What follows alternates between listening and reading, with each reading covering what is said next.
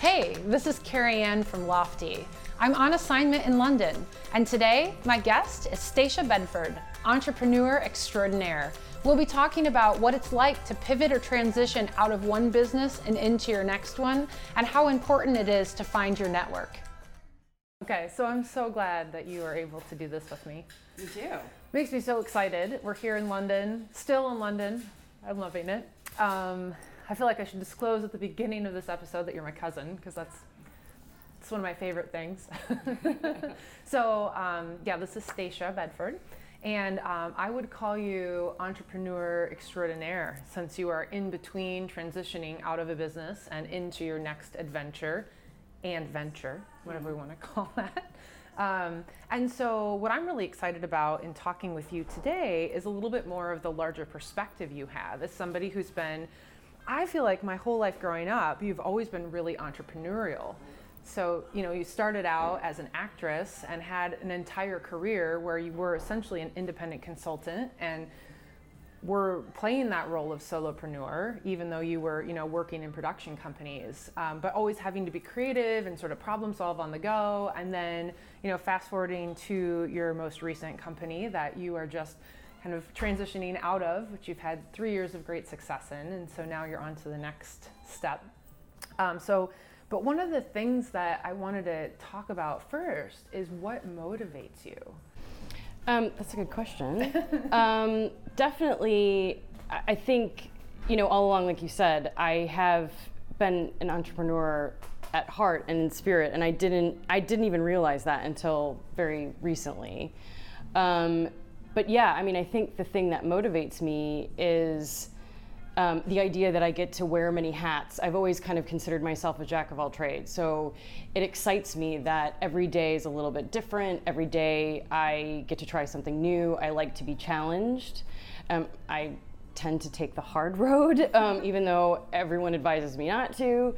But yeah, those are the things that definitely motivate me. And now I think that there's this big movement of female empowerment and, getting to meet so many other amazing women, entrepreneurial women. Hopefully I can be a source of inspiration. Yeah. And so I think that also really drives me to be better, because I hope someday that a younger woman will see what I've done and be inspired by it and go for it themselves. Yeah, I think that's such a great point. And the fact now also that you've had 3 years of what it's like to start from scratch, to build something that has, some really great success, and then to make a decision that, this isn't the right thing for me anymore, and what's next, and to look, we were talking about this a little bit yesterday, right, that it's when you decide to maybe close a business or transition out of a business, that it's not a failure necessarily in terms of good or bad or otherwise. It's just a choice you've made. Yeah, it's like another step to learning. Mm-hmm. And obviously, you look at lots of, I'm about to name off some entrepreneurial men, yeah. But, Elon Musk, Steve Jobs, they all had, sort of what people might consider failures before they finally sort of hit their stride and the thing that really, became, where they left their mark. Right. And I feel like they're not failures. And I had to kind of take a step back and look at everything from the standpoint of, okay, what were my successes? Mm-hmm. And success, I think people confuse with monetary, and it's not really. Success can mean so many different things. So yeah, it is, yeah, it's interesting that I'm probably getting a bit off track here, but yeah, it's not a failure. It was just like one more step in my learning to say, okay, I'm ready to close the door on this and start my new venture and start something new. Yeah, I'd be curious if you had to reflect on maybe the top thing you learned in the 3 years that you were running the business. What would be like one of the biggest things you would take away from it? I guess, to sort of put it in a cliche, like be careful who you get in bed with. Yeah. Because when you start out, honestly, you don't know what you don't know. Starting a business for the very first time it's overwhelming, and so it's really important to surround yourself with a team of people who, I mean, and when I say team, it's not just people who like work for you, but like people who champion you and who support you and who are your cheerleaders. And you have to have a tremendous amount of resilience to sort of like get up every day and want to do it again. Yeah. So yeah, I definitely think, you know, my biggest takeaway is be careful who you surround yourself with, because you really need to surround yourself with positivity. And I mean, yes, of course, you need people who are going to challenge you and play devil's advocate and push back and things like that, but in a constructive way. Right. So that you learn from it and you grow from it and you can sort of move on. Granted, I mean, not everyone's going to be constructive, and that's okay too, because you learn to have that fight then and be like, you know what, I'm going to show you, okay, you think this is a no, but I say it's a yes. And so yeah, most of the time when people say, oh, that's not possible or that can't be done, I'm just like, you know what, let's do it anyway. Yeah, I love that. And I think that that's something I've really found too in my first year and a half. Even, you know, I think about when I was starting and you were sort of in the middle of your business, so that was, you know, over a year and a half ago. But for me, it was making those phone calls or Skype dates or coffee dates with who do I know that, especially for me, it was other women that are out there that have a business, who've started to do this, that I can call, I can bounce ideas off of, I can say, how did you do this? What did you learn from this? And building that network of people I trusted that I could continue to go to over time. Yeah, I mean, you definitely have to go into it with no fear. Like, I mean, that's where you mentioned my acting. That helps, because on the days when you feel a bit like, oh, I'm feeling a little, you know, insecure or whatever, and then you kind of say, okay, well, I'm playing the role of entrepreneur today, and so what would entrepreneur do? She would go out and ask those questions, and yeah, if you don't ask, you don't get, and yeah, you have to go into it with no fear, because otherwise you're just going to talk yourself out of it. It's, you know, every day you're going to talk yourself, oh, well, what if this happens? What if that? You can't. You just have to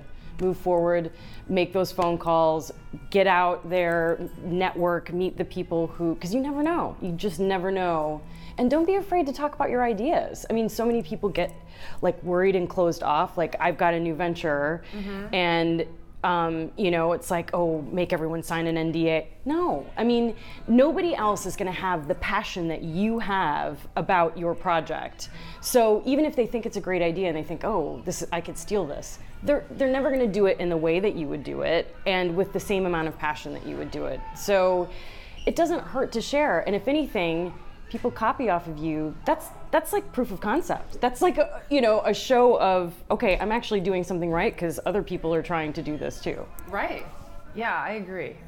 The other thing I was just thinking about in terms of what you've learned along the way is around your audience. So, you know, as you know, I spend a lot of time when I'm working with clients on branding, helping people to really think about their audience. And that's a topic I consciously bring up every time I'm meeting with somebody in this podcast. And, you know, I would love to know what you've learned about finding your audience, because I mean, you started, so just so, you know, anyone listening knows that you started a company with a co-founder called Prim and Clover here in London, and really making custom wedding dress designs. Yeah. And you went from an idea to building something out to having incredible traffic on your online site, because it was all e-commerce, essentially at the end of the day. And I mean, I think you had something like a pretty large number of... Yeah, it was like 20 to 30,000 unique visitors per month. Which, yeah, is pretty awesome, especially if that happened midway through, sort of at the year, little over year mark. Yeah. So when I think about that, that's amazing, from, you know, starting from, you know, I have this concept and putting it out there, and now I've brought people to my product. So I would be curious what you learned about finding your audience, and if there were takeaways you had that you're going to apply as you go to wherever you are going, you know, next. Yeah, I mean, it was interesting when we talked to brides, and most of the women we spoke to they had already been married, and so it was kind of like, oh my God, this is an amazing idea. I wish that this had been around when I was getting married. And then they would name all the pain points, which we sort of already knew was kind of the point of why we developed the idea.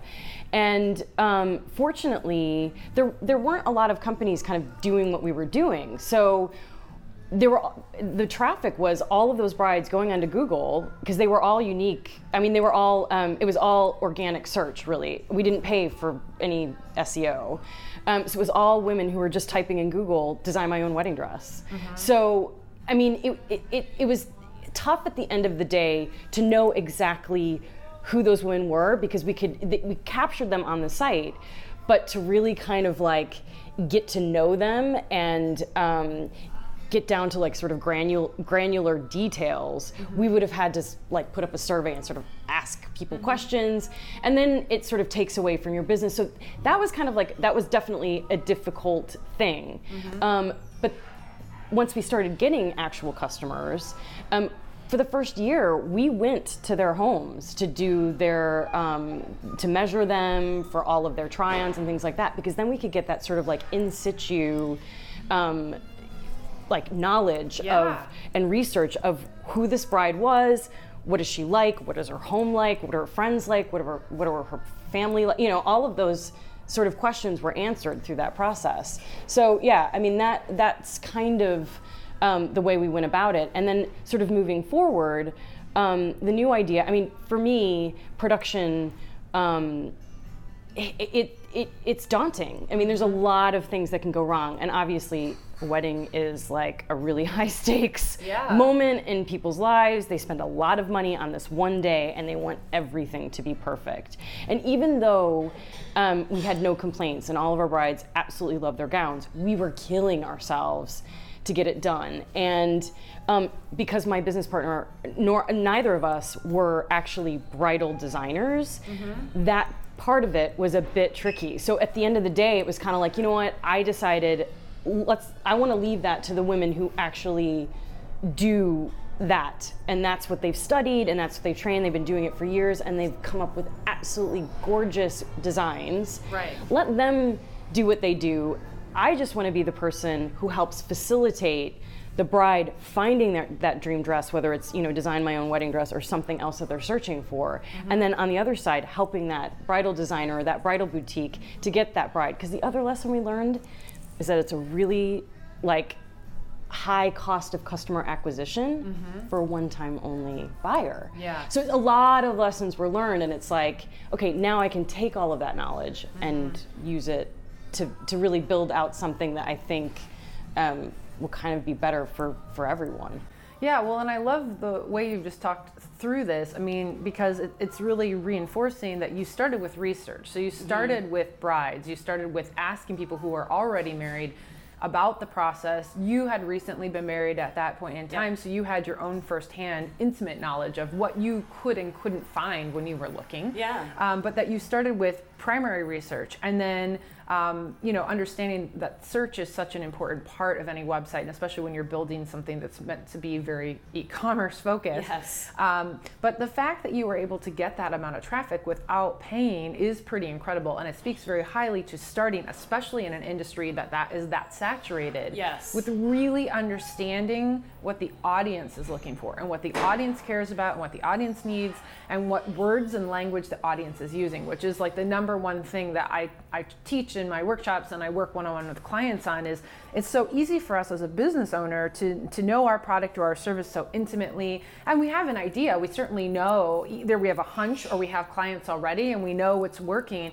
But the way that you really take it to that kind of level of like the traffic that you had so early on is by being really, really clear in the audience's language first, and then telling your story through that lens. And so that's, you know, I think such a big takeaway from the way you approached it. And one thing I would just be curious about, because I can't remember, so when it came to getting like the search terms correct, so you had this research you'd done, talking with people. I know you spent some time in Google where you can, there's a lot of free information available. Google Analytics is, it's an incredible tool. And then when it came to actually writing the copy for your website, which I think you did yourself, right? Which, you know, it's great that you have a background in marketing, but also I think for anyone who really knows their product and service and client, your first website, there's no reason why you really can't do that yourself.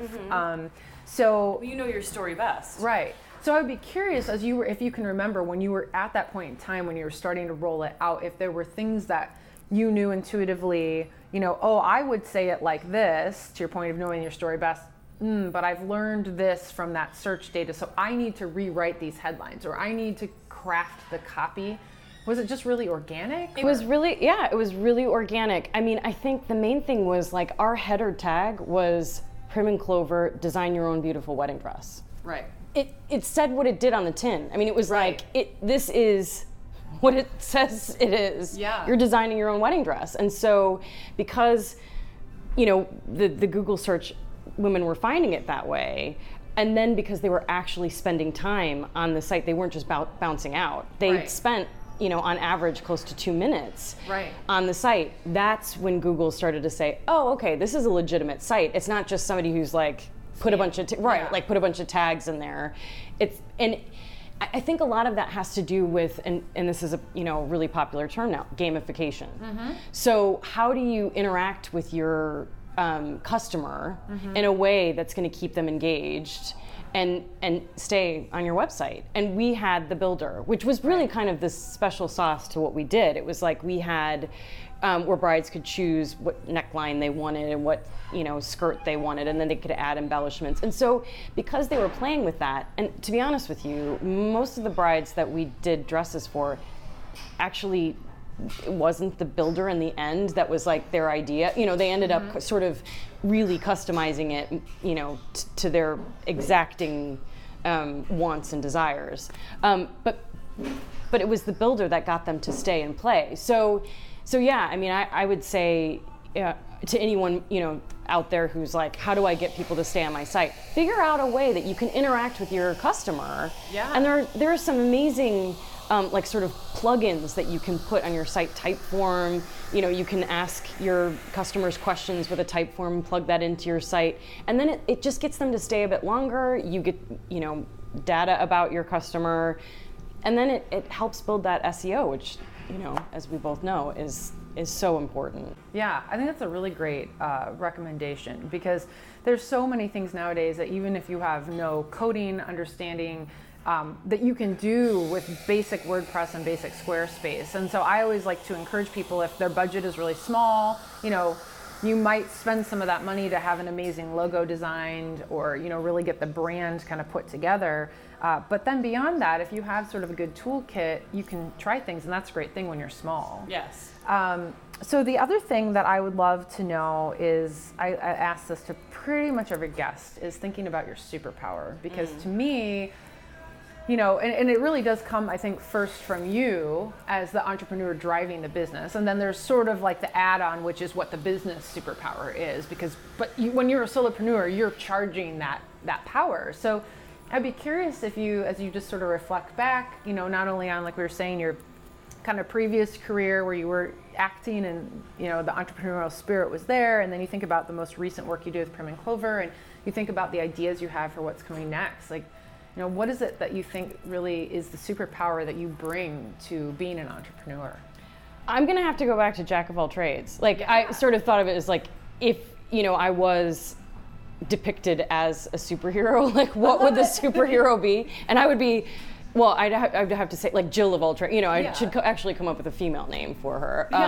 But yeah, I would say jack of all trades, because, I mean, as an entrepreneur, you really have to lean on everything that you've known your entire life, really, because those are the things that are going to like get you through and give you that resilience to keep moving forward. And I mean, I'm talking like, somebody asked me the other day like what my very first job was. It was babysitting. I mean, I'm sure there are things about, and you are an entrepreneur when you're a babysitter, right? I mean, you're going out there, you're talking to parents, you're like, yep, I'm trustworthy, take care of the kids, this is what I have to offer. I've got games to play with your kids and things like that. And then you make your I'm $5 an hour, or I'm, $10 an hour. So yeah, you're putting a price to your service. And yeah, I mean, so you really kind of have to look at everything in your life, because honestly, there are going to be little things that you may not even consciously realize, but it's all there. All of the tools have been building all along, and yeah, you have to use all of them and wear all the hats to, because probably in the beginning, like you mentioned solopreneur, you are on your own. It is just you, and you may not have a team of people to bounce ideas off on, although I would suggest very quickly finding, one or two people you can trust to talk to about stuff. But yeah, I mean, you're doing it yourself, so you gotta roll up your sleeves and, know how to get in there and get dirty and get it done. I agree, and I think actually, so I had no idea what you'd say for that answer, but I totally agree with that for you. But I also love that that's also a piece of advice. So even if you are a person who maybe doesn't think about yourself that way, and I'm sure like all of us, we know we can wear a lot of hats and we can do a lot of things, but I know some, especially some women I've worked with, they're like, well, I'm just really, I'm really good at this one thing, which is awesome, and that's really important. But I think it also, especially for anyone who's listening who's kind of just starting out, or maybe like you in a place of sort of transitioning and thinking, okay, I've been doing one thing for a while, maybe I'm not as frankly fulfilled as I thought I was going to be. Maybe the money isn't there that I thought was going to be there. Maybe frankly it's too hard, and sort of thinking about where do I go next. I think, understanding that sometimes it is important to really think about like what are all the other areas that those sort of different levers within yourself that you can turn on and maybe feel more confident about. For example, I spent my career working with designers, right? And I was never a graphic designer myself. I would never say that I was, but when I started my company, and yes, I had a few friends I called in some favors with, but at a certain point, I either needed to pay them, or just say like, hey, I'm gonna hopefully call you back in a few years. And it was very scary for me to think about doing anything around design for my business or some of my clients. I started to have some clients who would say, well, hey, you seem fine at that. Can you help build my website? And I thought, no. But for some of the people that were like me just starting, I realized I actually could do that. I actually could do it for myself. Now, it's not a service that I offer, and it's not something that, moving forward, I would say that I wouldn't identify as a graphic designer, but that's one example of, for me, like in my kind of tool set, where I realized, well, I did spend a lot of years working with them side by side. I do have a really good eye. I was advising clients on whether or not the design met the strategy. And so, yeah, I can do that. And is it to the level that I would like it to be at all times? No, because I appreciate that there's someone who has that deep expertise, but that is a part of, I think, essential skill set. Yeah, it's you learn by osmosis. I mean, you don't even realize it, but you really are. And so sometimes you just have to look really deep inward, and if there's a need, you just kind of have to tell yourself, you can do this. Yeah. I mean, what's the worst that can happen? Yeah. It'll all work out, even if it doesn't. That's like one of my favorite phrases. But yeah, it's true. I mean, you never know until you give it a try.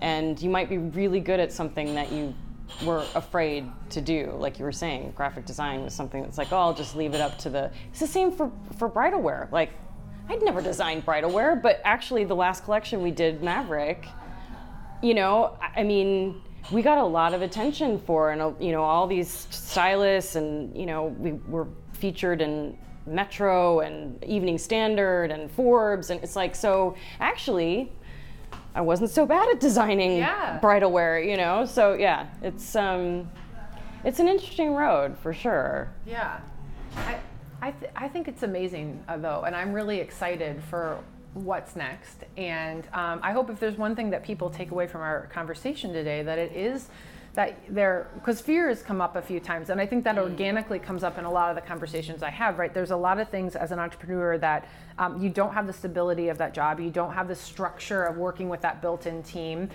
you're required to wear many hats, and some of that and all of that can be very scary. And even for me, when I think about the idea of eventually, what would happen if I decided I didn't want to do this anymore, right? And that is a fear. And the thing that, again, I hope people will, kind of wrapping that up, take away from your story is that there's always this new beginning. And you're always you've learned, you've had this opportunity to push yourself out there, to try new things, to get over those fears, and to have all of that experience to apply to where you're going next. Yeah, you can always pivot. I mean, you're not stuck. You just have to take that first step forward. Yeah. And it's not always easy, but you can do it. Yeah. You're not stuck. I love that. That's how we're going to end today. You're not stuck. You can do it. Keep going, move forward, pivot. I love it. Yeah. Yeah. Well, thank you for chatting.